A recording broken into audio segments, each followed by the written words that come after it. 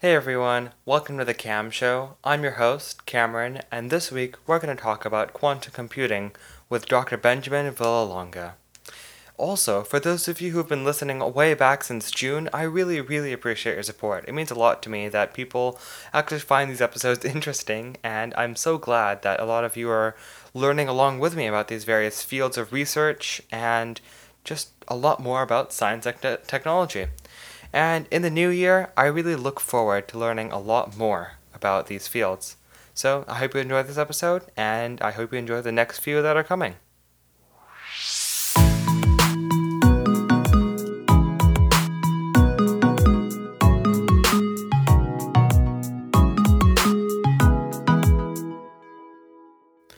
Dr. Benjamin Villalonga is a physicist currently working at Google's quantum AI team. He completed his master's in theoretical physics at the Universidad Complutense of Madrid in Spain and his PhD in the simulation of quantum condensed matter systems at the University of Illinois at Urbana-Champaign. During his PhD, Dr. Villalonga did an internship at NASA's Quantum Computing Group as well as Google's Quantum AI team, where he studied the development of classical algorithms for the simulation of quantum systems.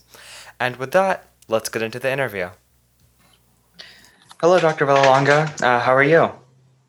Great. How have you been? I've been doing well. It's been pretty hectic during quarantine. What about you? It's been a very special year, and yeah, in my case, I started a new job completely remotely, so still I haven't gone to the office. I actually haven't moved to Los Angeles where I'll be working, so yeah, it's been Mhm. pretty particular. But I cannot complain. It's been pretty nice on my side, actually. Yeah. That's awesome. Yeah. So I guess let's start by getting to know you a little bit. What was your path to getting into quantum computing? So actually, my path probably started not, a direct path into quantum computing not long ago, but okay. So I studied undergrad in physics. So most people that come to quantum computing so far come from physics. So there is a lot of people coming from chemistry, from engineering, computer science, some people from math. In my case, it was from physics, like most of the people. But in my undergrad, I had no idea what quantum computing was. Actually, my second to last year, I took an introductory course on quantum computing without knowing what it was. I took that course and I found it very interesting. Then when I started grad school, I started a master's in theoretical physics, not with quantum computing in mind. I remember what that was, but I was doing different things. Then I went to the States, to the University of Illinois to study a PhD. And I did a PhD on related topics, but not exactly quantum computing. I worked mostly on the simulation of quantum systems, but for different kind of problems, not for quantum computers, but actually for the simulation of what is called strongly interacting systems. That is something that arises in many subfields of physics, and in particular, I was working on something called condensed matter. And but that has so much math and so many of the problems you have to solve that are so close to quantum computing, that I started going towards that path, towards that goal. And on my last 2 years of my PhD, I did two internships. The first one at NASA, where there is a group with theorists that do research in quantum computing, Mhm. and a second year with Google, also, which has a very nice group on quantum computing. And eventually, I started going more towards following that path, and eventually, I am now a full time employee in Google in the quantum computing team. So it's been a long path and not always clearly towards quantum computing, but in the end, you realize that many things you do in physics are very related to this field. So everything sort of works out. In you can do research in a very different field, but you still gain experience and computational capabilities, and you learn theory that is very useful for this field.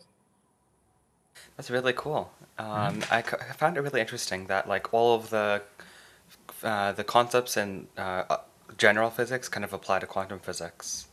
Not everything, but a lot of the current research in physics, if you go to grad school, if you do a PhD and you're interested in doing research, a lot of it is using quantum physics, and eventually, Um, the computational tools you're going to use to solve problems that arise in whatever you're studying, or the theoretical tools, are going to have a lot to do with what quantum computers are trying to be best at. So you learn a lot about about the field in general without knowing it. Of course, if you start to be more focused on quantum computing, you'll tackle more concrete problems on the field. But Hmm. if you do research on something very different, you might actually be learning about this without knowing it. That's pretty cool. So I guess let me ask you, what is quantum computing? Um, okay, so we can start with a more of a historical approach, I guess. In the 80s, some people started having the idea that, and in particular, the most famous person that came up with this was Richard Feynman. Um, that if nature at a fundamental level it follows quantum physics, like the laws of quantum physics, um, probably the day we can do engineering at that level, the day we have control over such small systems, and with good enough control, we can use those systems to process information. So right now, when we use a laptop or a supercomputer, it doesn't matter how big it is. It all follows some logic that we could describe with physics that we knew in the 19th century. In the 20th century, some new physics arose with different laws for systems that needed a more precise description, that turned out to be systems at the microscopical level. Hmm. And it turns out that with these laws, describing those systems, if you can control them, you can manipulate information and process information in a completely new way, following new logic mathematically. This belongs to a completely new class of information processor that in principle can solve problems that otherwise you would not be able to solve efficiently.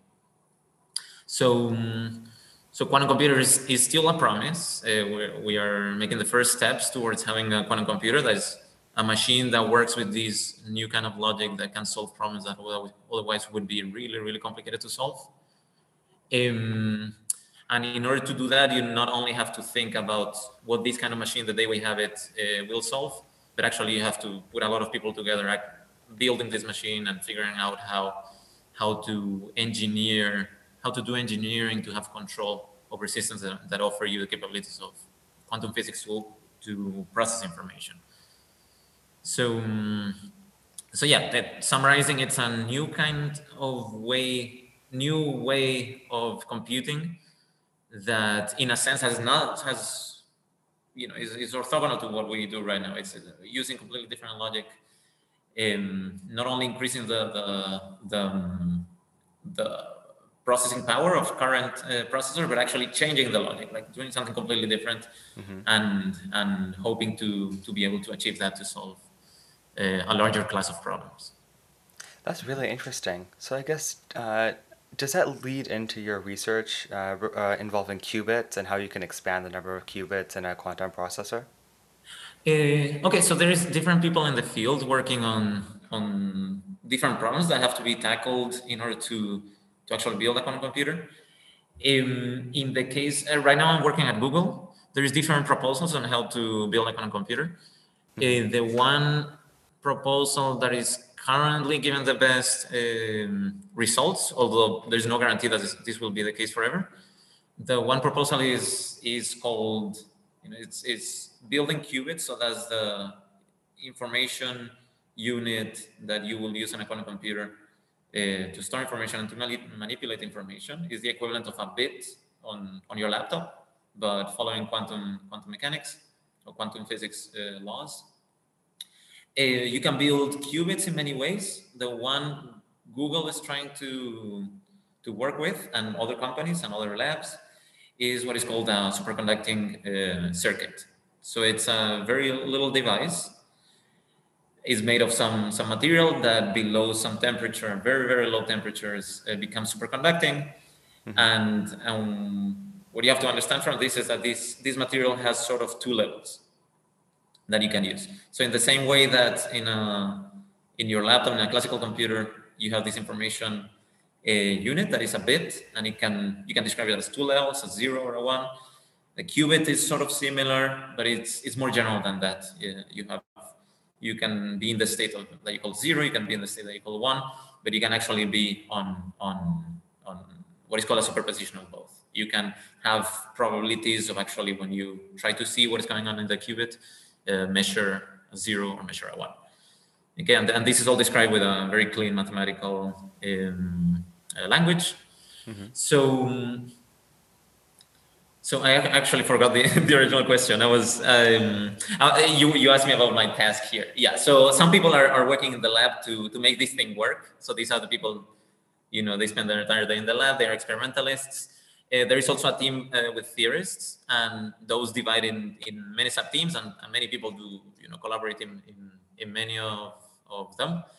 In particular, some people help the experimentalists to get ideas on how to make a better machine and better qubits and lower the noise and the errors that happen there. Other people work on developing algorithms, like what will we do the day we have a computer that is good enough to run algorithms. So they develop algorithms for useful applications. And other people like me I'm working on simulations. So I've been working for a few years on the simulations of quantum systems, and in particular here it applies to the simulation of the quantum computer. So wow. This is it is necessary for different reasons. So first, one reason could be, when you're developing algorithms and you still don't have a good enough quantum computer, you might want to simulate what is going on with the algorithm and learn whether this algorithm will be useful and whether the heuristics, so we call a heuristic a way of a heuristic algorithm is an algorithm that you don't have a strong theoretical basis of why it could work, but in practice it works. So it's kind of like kind of like a test. It's kind of a simulator could be testing, how well your algorithms are doing.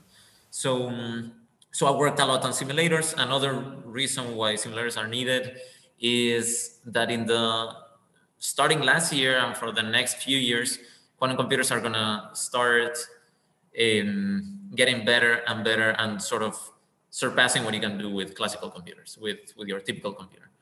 In order to claim that, to say that you have quantum, we used to call it quantum supremacy. Now they prefer to use the term beyond classical computations. Mm-hmm. In order to claim that you have a good enough computer to, in some particular tasks, do something that is beyond classical, that is beyond any computer in the world that is not a quantum computer, you really have to fight that claim. You have to simulate the task, try to do it with your typical computer, do the same that the quantum computer is doing, and try to solve it faster and better than a quantum computer. So you have sort of this competition that when you work on the classical side, simulating what is going on in the quantum computer, you learn what part of the process is hard, what part of the process is easy, and what parts are hard. And learning about what things are hard, you might get ideas on what applications will be only possible to do on the quantum computer. So, at the same time you're benchmarking, you're having this competition between the classical and the quantum computer to see when the quantum computer is surpassing what you can do classically. And while you're studying this, you learn a lot on what applications maybe in the future will be also important and also undoable, unfeasible for a classical computer, because you're really struggling to make the classical computers and the classical algorithms work better and better in fighting the quantum computer. So that's one thing I've been working on for some time. And actually last year we wrote a very nice result about Google's quantum computer having enough power for one particular task that has a technical name, outperform any classical computer in the world. Wow. And so that paper came out in the journal Nature, and that was called we call it the quantum supremacy paper, or the beyond classical computation paper. Mm-hmm. And in that case, we did have very efficient classical simulators that we could not keep up with what the quantum computer was doing.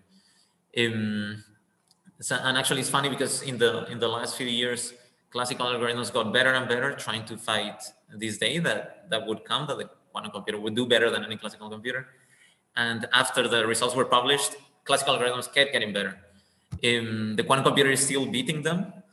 But classical computers keep fighting back and gaining terrain on which one is better on the task. So it's At the very same time, the quantum computer is getting better and better also. Yeah.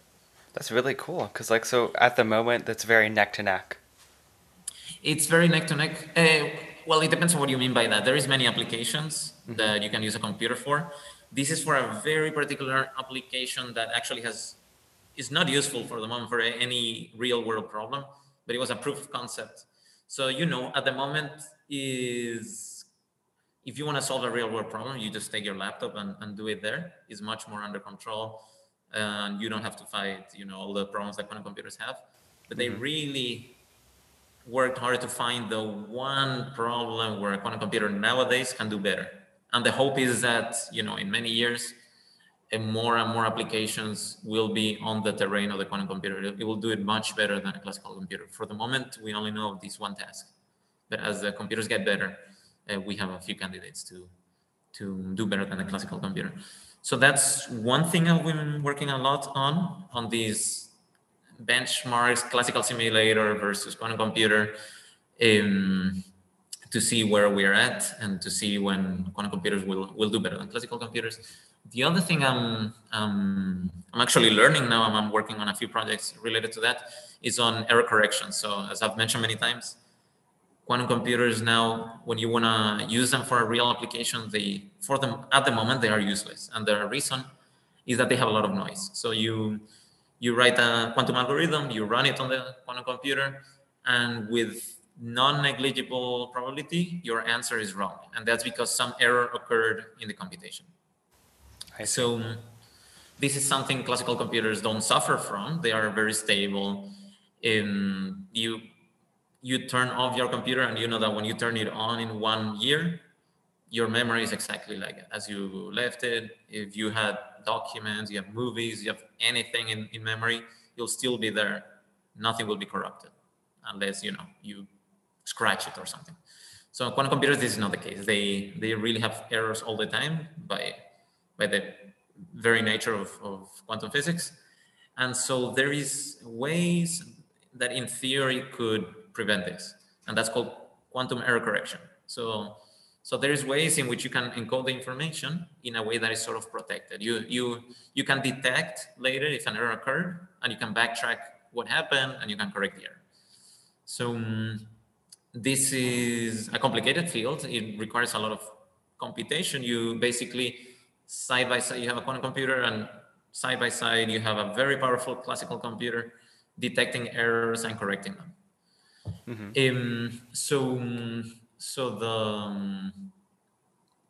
the way you backtrack these errors and you try to figure out what happened and how to correct the errors so that the quantum computer keeps going, error free, is called decoding.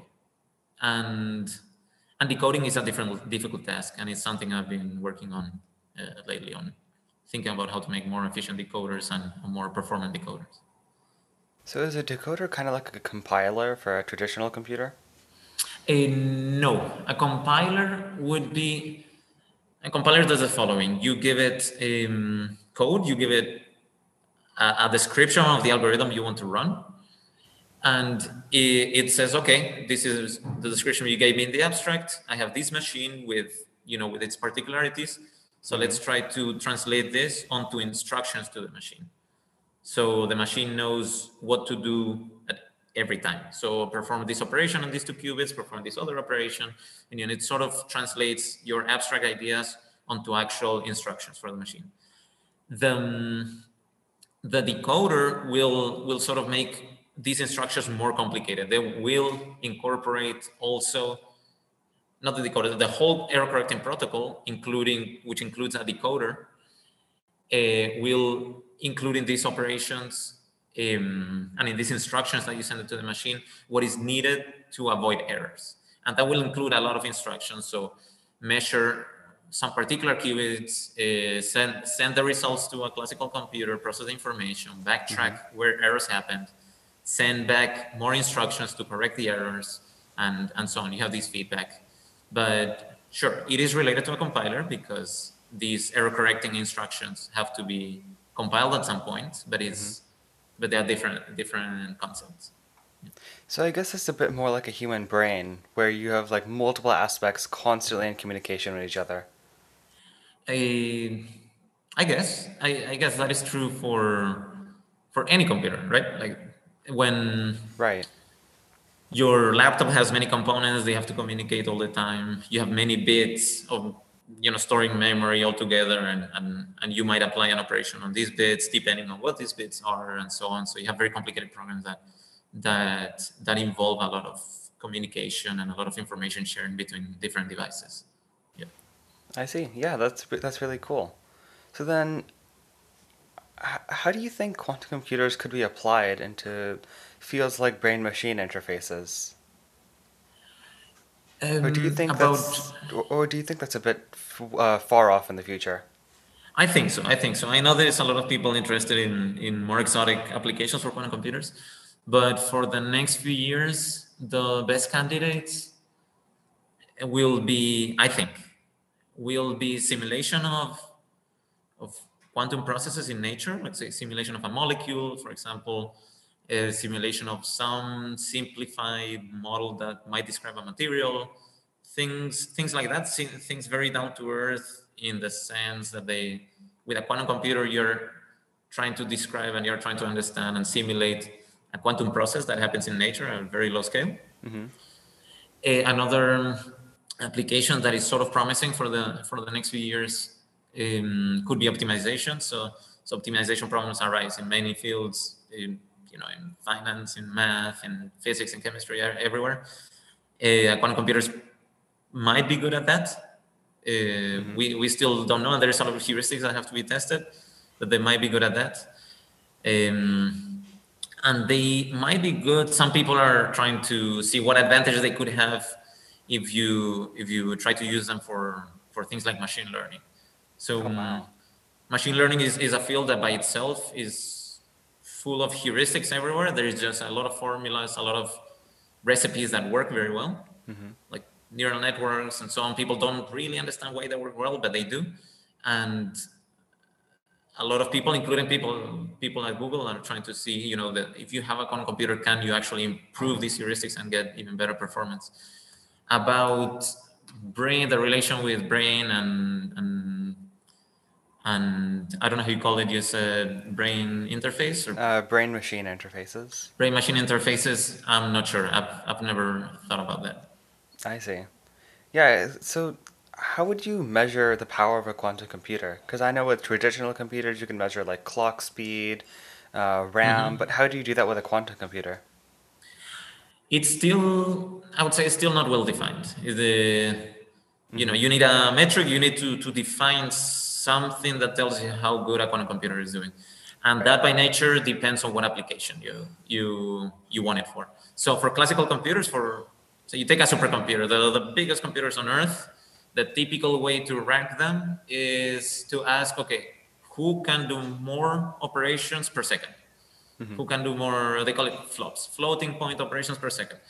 And the reason is that a lot of applications, their performance is very correlated to that. So if you want to solve huge systems of equations, for example, that arise in many fields, and you use math to describe your problems, and eventually you end up with huge equations that you have to solve. Mm-hmm.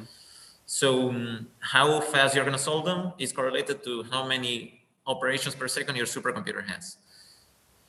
In the case of the quantum computer, it is not as simple as that. It depends on what application you will want to solve. Um, with the quantum supremacy experiment, people at Google proposed to use a very particular metric, and that is how big of a quantum program can you run and Mm-hmm. still getting a signal that you did it correctly, that in a percentage of the cases it was the right answer. So you had low enough errors that even for a really big quantum program, you still had low enough errors that you could see the right answer sometimes. So that's a very ad hoc Mm-hmm. definition, but it worked in that case. In other cases, it could be, how big of a molecule can you simulate, or Mm-hmm. how big of a problem, optimization problem can you solve. But what I want to convey is that it's not as straightforward as just measuring, how many operations can you do per second. Um, there has been other metrics to propose to see how powerful a quantum computer is, and in any case that people, in any metric that people have proposed, there is a few things that arise that a few things that you want to make better to have a better quantum computer, and everybody agrees on that. So Mm-hmm. more qubits, having more qubits that you can control in your lab, in your very delicate quantum computer, makes your computer more powerful. Um, Having lower error rates makes your computer more powerful. So every time you apply an operation, which is called a logical gate, or a quantum logical gate, there is a chance of error. So if you are able to make it lower and lower, so that most of the times it does the correct thing, Mm-hmm. that's better for you. So it's correlated to number of qubits, to error rates. You want lower error rates. And it's correlated to how many logical operations you can apply in parallel. So if you're applying a logical operation on these two qubits, can you apply one at the same time on these two? Or do you have to wait until this one is done and then apply this one? And so your program becomes much longer, and when you could really compress it and make many things happen in parallel. So there are several things that you want to improve to make it more powerful, but a clean way of combining all of them so it just gives you a number and you can rank your computer is still not settled. It is not straightforward. I see. So there still has to be a lot of innovation to happen before you can actually have a defined uh, parameter to measure quantum computing. I'm not sure if innovation or just people agreeing on a metric, Mm-hmm. or maybe the day there is useful applications, the computers are good enough to have a useful application. Maybe that is the starting point of a standard that how big an instance of this problem can you solve, so then you can rank them. I don't know. Maybe that is the case, I see. or maybe it's just a matter of different companies, going their own way and not agreeing on what the metric should be. Because of Mm-hmm. course, each company is going to tell you, okay, my computer is the best because in this metric it does better, and then the other company has a different metric that their computer is better for, and so nobody wants to agree on a standard. Yeah. I don't know where it's going to come from, but definitely it's going to be easier in a few years once it is more clear what is useful, what is not, and people start agreeing on what is better, what is worse. Yeah. So I guess out there's a lot of information about how powerful quantum computers actually are. So then, how would you say they compare to like traditional processors? Do you think they're on par? They could like do our daily tasks like browse the internet and stuff, or do you think that they're gonna stay in that very research specific tasks? Yeah, by no means. Okay, so there's two things. One thing Mm-hmm. is theory. One thing is what they promise, Mm-hmm. and what in theory they could do. And the other thing is what they in practice do, and how hard it is to make a computer that behaves well. So in theory, if you just ask a complete theorist, this person has no interest in building a quantum computer. They just tell you, okay, I'm a mathematician. Give me the rules of quantum computers. Give me the rules by which the classical computer processes information, the same for a quantum computer, and let's compare them. In theory, the quantum computer can do everything a classical computer can do efficiently, plus more things. Okay, so in Oh theory, wow. it is strictly better. Mm-hmm. In theory, it could solve anything you solve with your laptop and more things that you could not solve with your laptop efficiently. Now, in practice, that is, of course, nowadays not the case, because your laptop is doing things very well just because it has no errors. It's just very quickly and very cheaply, and with 100% guarantee that it will give you the correct answer every time you run it. You go to your internet browser, you type a website, and most likely nothing goes wrong. Mm-hmm. So that task, yeah, there is no point in trying to do that with a quantum computer. First, because it's already done by the classical computer, and second, because it has so many errors, it's unthinkable of to be that stable right now. I see.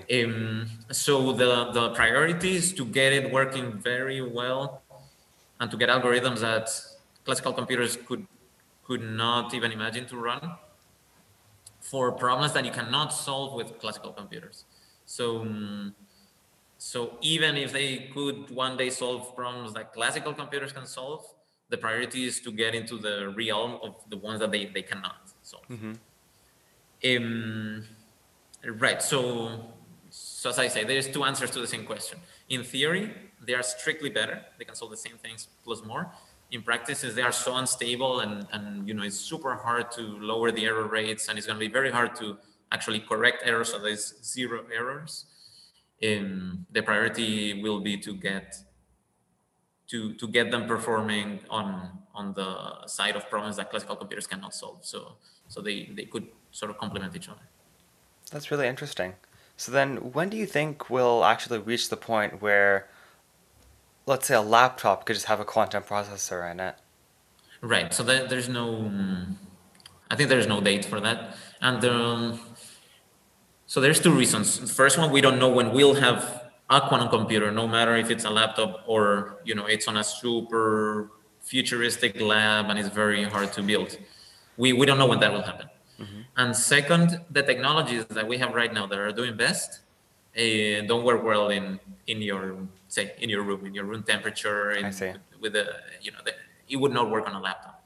Right now, the quantum computers that are working best are frozen to almost 0 Kelvin in a very specialized lab with very complicated electronics around. They're like a huge thing for a tiny chip. You have to build a huge thing with a lot of lines that control it and so on. So most likely the first thing that happens, if something happens, the first thing that happens will be a quantum computer or a few quantum computers that are very expensive and that live on some Google servers or maybe some other company offers this service. They are sitting on some very specialized lab and you connect to them through the cloud. And so you have this problem. I don't know, you want to simulate some, you're working on pharmacology, and Mm-hmm. you need to simulate some particular molecule to understand how it behaves. So you will write code for the quantum computer to simulate this molecule. You will send that code through the internet on the cloud. It will run on the quantum computer that is very far from where you're sitting, and then the results come back. I Okay, see. so yeah, we will not have quantum computer laptops or something like that for a very long time, and I don't know if ever. So the first thing will be to have very specialized machines for you know that you can access through the cloud. And I guess that's the first step for any field, just having like one working product and then you can expand on it later. That's pretty exciting. That's how it was with the first computers. They Mm-hmm. occupied an entire room. You had to go there and program there and run things and then get your results back. And eventually they got miniaturized and we all have one. Now, here that's going to be the case, but further, the conditions under which they work are not, not comparable to the conditions under which your laptop works. Because they, as I said, they're frozen down to almost 0 Kelvin, and they need a lot of controlling electronics. I see. So I guess this kind of ties back later to back your education. Did Mm-hmm. you ever take any computer science courses, or like how did you go from physics to quantum computing? So, yeah, actually, if you look at any research team right now in quantum computing, most of the people I would Mm-hmm. say come from physics. It is called quantum computing. It has to do with computation, and the end goal is to perform very efficient computation for some problems. Mm-hmm. But most people come from physics, and the reason is that the field came out of physics. The first ideas. It was physicists that had these ideas, and the people that pushed the field forward usually were physicists. I And as I see. said, then chemists and computer scientists and mathematicians started jumping in and helping a lot and contributing to the field from many perspectives. Mm-hmm. Um, So currently, I think that is still the case. Most likely, the people that work on quantum computing will come from physics, but there is already more of a push to make it a bigger thing within computer science. Hmm. And a lot of people that study computer science are very interested in quantum computing. Yeah. In my case, I studied physics, pure physics. Um, I did take a couple of courses in computer science, but they were more related to not theoretical computer science and quantum computing or anything like that. They were related to just learn how to code properly in C++ or things like that. Yeah. Yeah, that's really Um, interesting. yeah, and there has been a push in the last decades maybe to bring physics closer to computer science, in the sense that physical phenomena can be understood as computational phenomena, in the same way that how a quantum computer is working can be seen as processing information. Hmm. But that came all from the field of physics. I see. So yeah, you can really say that physics and mathematics were the fundamental sciences in normal computing and then now quantum computing. Sorry, what do you mean by that? Physics and mathematics are the fundamental sciences, Yeah. and then I guess, and computer science builds on physics. You have to build a Hmm. system, and then once you have a stable enough system, you can just forget what physics is happening there. You just learn computer science, and your device will respond properly to whatever you do without bothering to Right. understand what is going on. Yeah, that is correct. Quantum computer, hopefully, quantum computing one day is in the same situation. If you use a quantum computer, if you program a quantum computer, you don't have to know what is going on under the table. You don't have to know what physics are going on down there. You just think of it as a computer. You just program it, it gives you results, and that's it. That's awesome. That's correct. But it's true that the more math you learn, the closer, the better you're going to be at the field. In particular, all quantum computing and quantum physics, everything is based on linear algebra. So the more you learn about linear algebra, the better understanding you'll have of what the math behind it is, and how these algorithms are working. I see. Yeah, that's really cool. So I guess anyone out there who's going into physics or mathematics, it's a pretty easy path to go into quantum computing. I think so. If by easy you mean a natural path, I think Yeah. so. If you're always up to date with what's going on in the field, and seeing what the current problem, the research field is always the same. There's a lot of problems that you have to solve in order to get to the end goal. So if you're up to date, you know where to contribute, where there is an unsolved problem that maybe you can think about and solve, and so on. Yes, most likely you will be able to participate in and contribute in research here if you take a look at where the field is, and then you have a physics background or a math background or a chemistry background, and you try to contribute on these unsolved problems. Yeah, that's correct. And easy can mean another thing, and that is, are there jobs to work on this, or is Yes. it just a theoretical problem that, okay, it's cool, it's there, but nobody cares about it? And currently, it's a very good time to. Right now, it's at the point where companies got into this. It used to be just a research lab, research university thing, and now companies jumped in because they saw that it's the time to invest money to really make it happen, to bring it from paper and theoretical ideas and maybe very small proof of principle experiments, to really make it happen and build a real computer that solves real things. So right now, in terms of jobs, it's really expanding. Yeah. That's awesome. So then, because there's so many opportunities opening up, how do you think high school and undergrad students can get involved in this field? For high school, I'm not talking from experience, because when I was in high school, I had never heard of this, but I know there is efforts to outreach efforts to high schools. For Hmm. example, Google had some quantum computing camp last year. From what I heard, it was very successful. They did a survey afterwards, and high schoolers were, most of the vast majority of them were very happy with the camp. So if in your high school there is some event going on, or you know of some event, maybe not in your high school, but you get to know about something for your age and for your academic stage, and definitely jump on that. It's That's probably very awesome. accessible. It's probably for your background. Hmm. In undergrad, it's more straightforward. I would say you have a better background, better math background, better physics background. You can start reading by yourself, and read a book on quantum computing. There's probably already a course on quantum computing in your undergrad. Hmm. There's probably some professor, if you study on a research university, some professor will be working on quantum computing, and you can probably talk to them, start collaborating in research, and as everything, the best way to do it is to put it to practice. So if you know someone that is working on this, like some professor, for example, definitely go talk Hmm. to them and try to collaborate and try to get into some research project.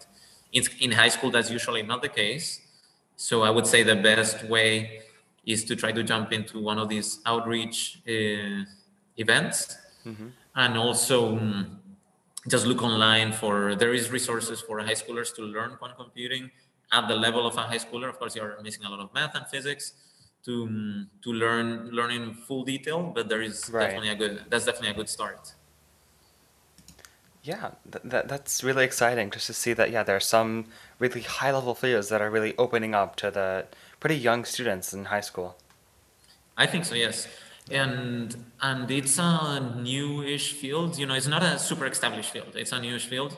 So really, the results in the field are surprising sometimes. Like maybe people have thought something for like 7 years, and then an undergrad Hmm. comes up with an idea that changes things. For example, like there is a lot of surprises, and there is a lot of opportunities for having an impact, because it's such a new field, and many things are not settled, many things we don't know how they're gonna go. So a lot of people can make an impact. That's awesome. Yeah.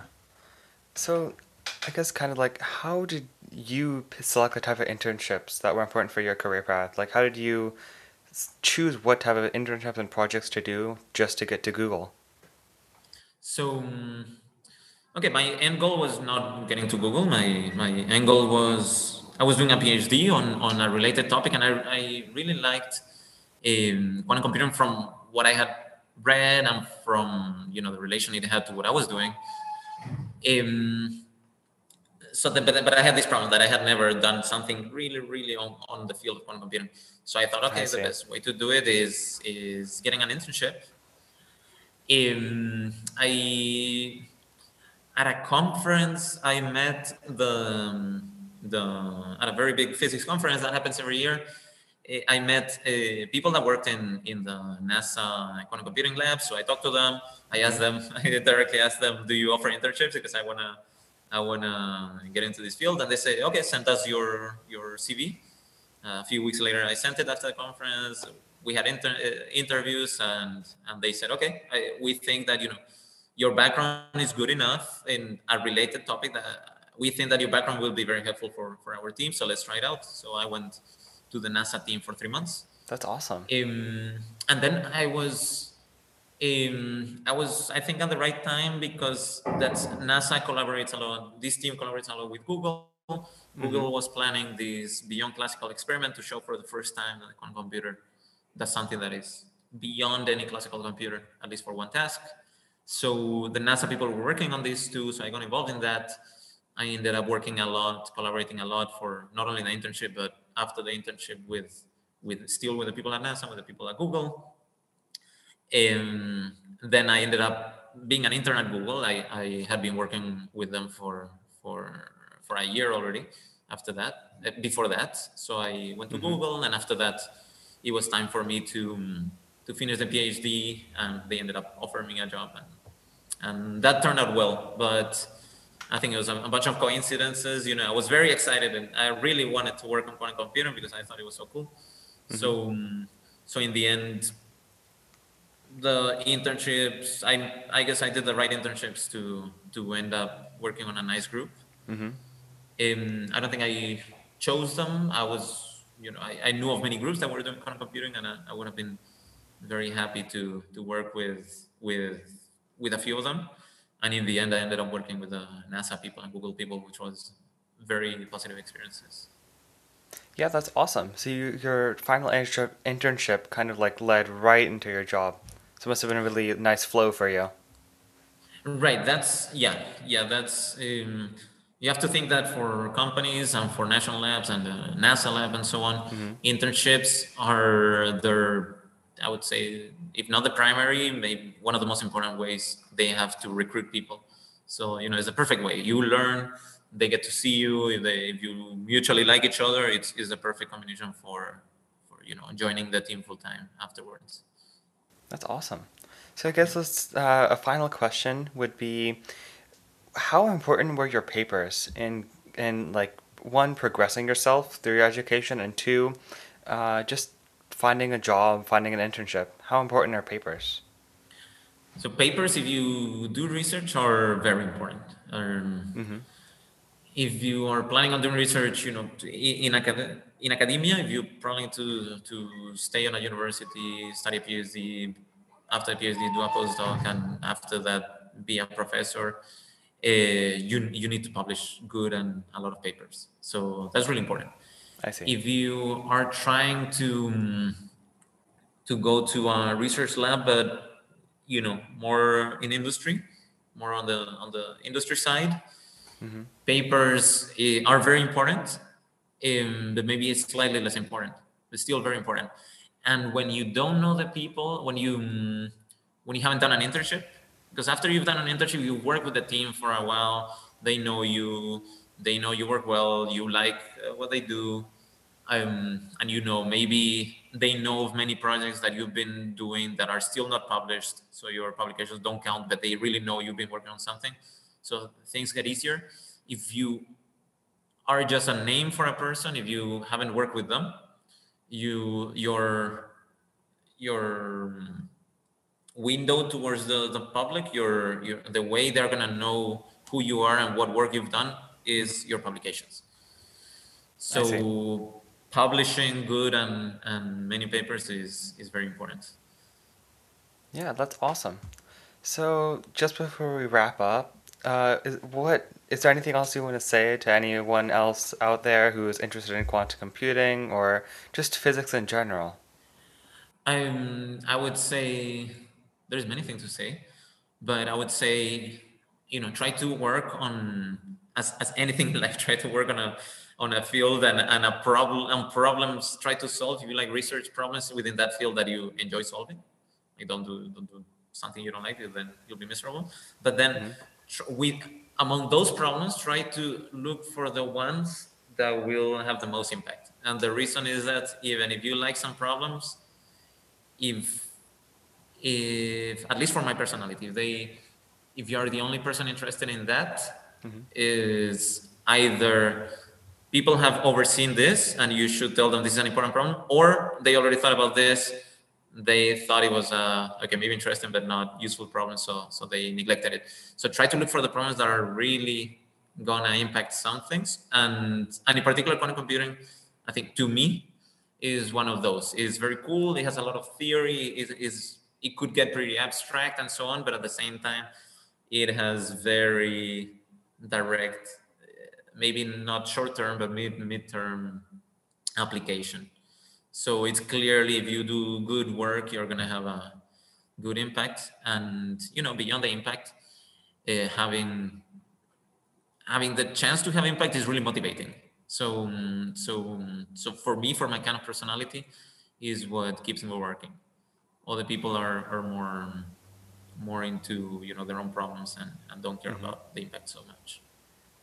Yeah, I think that'll be really, really helpful for anyone who's really interested in this field. And I certainly learned a lot about quantum computing today. So yeah, thank you so I'm glad. much. Yeah, thank you for inviting me. This was fun. Mm-hmm. Awesome. All right. Have a great day. Okay, thank you, Cameron. Bye. All right, that's all for this week in this episode. I really hope you guys learned a lot about quantum computing, and especially from Dr. Villalonga. His research is really interesting, and I was actually really interested in quantum computing, so this episode was very interesting for me. Also, if you're enjoying these episodes, and you can always check some of the older episodes, I've done a couple interviews. This really cool one was with Dr. Ken Farley, the lead scientist for the Mars 2020 rover. I'd definitely recommend checking that out. And then there's also a few more episodes that are definitely worth listening to. Also, if you really enjoy this podcast and you think there might be some other people you know who would enjoy it as well, feel free to share this with them. I think the bigger our community is, the more we can learn together.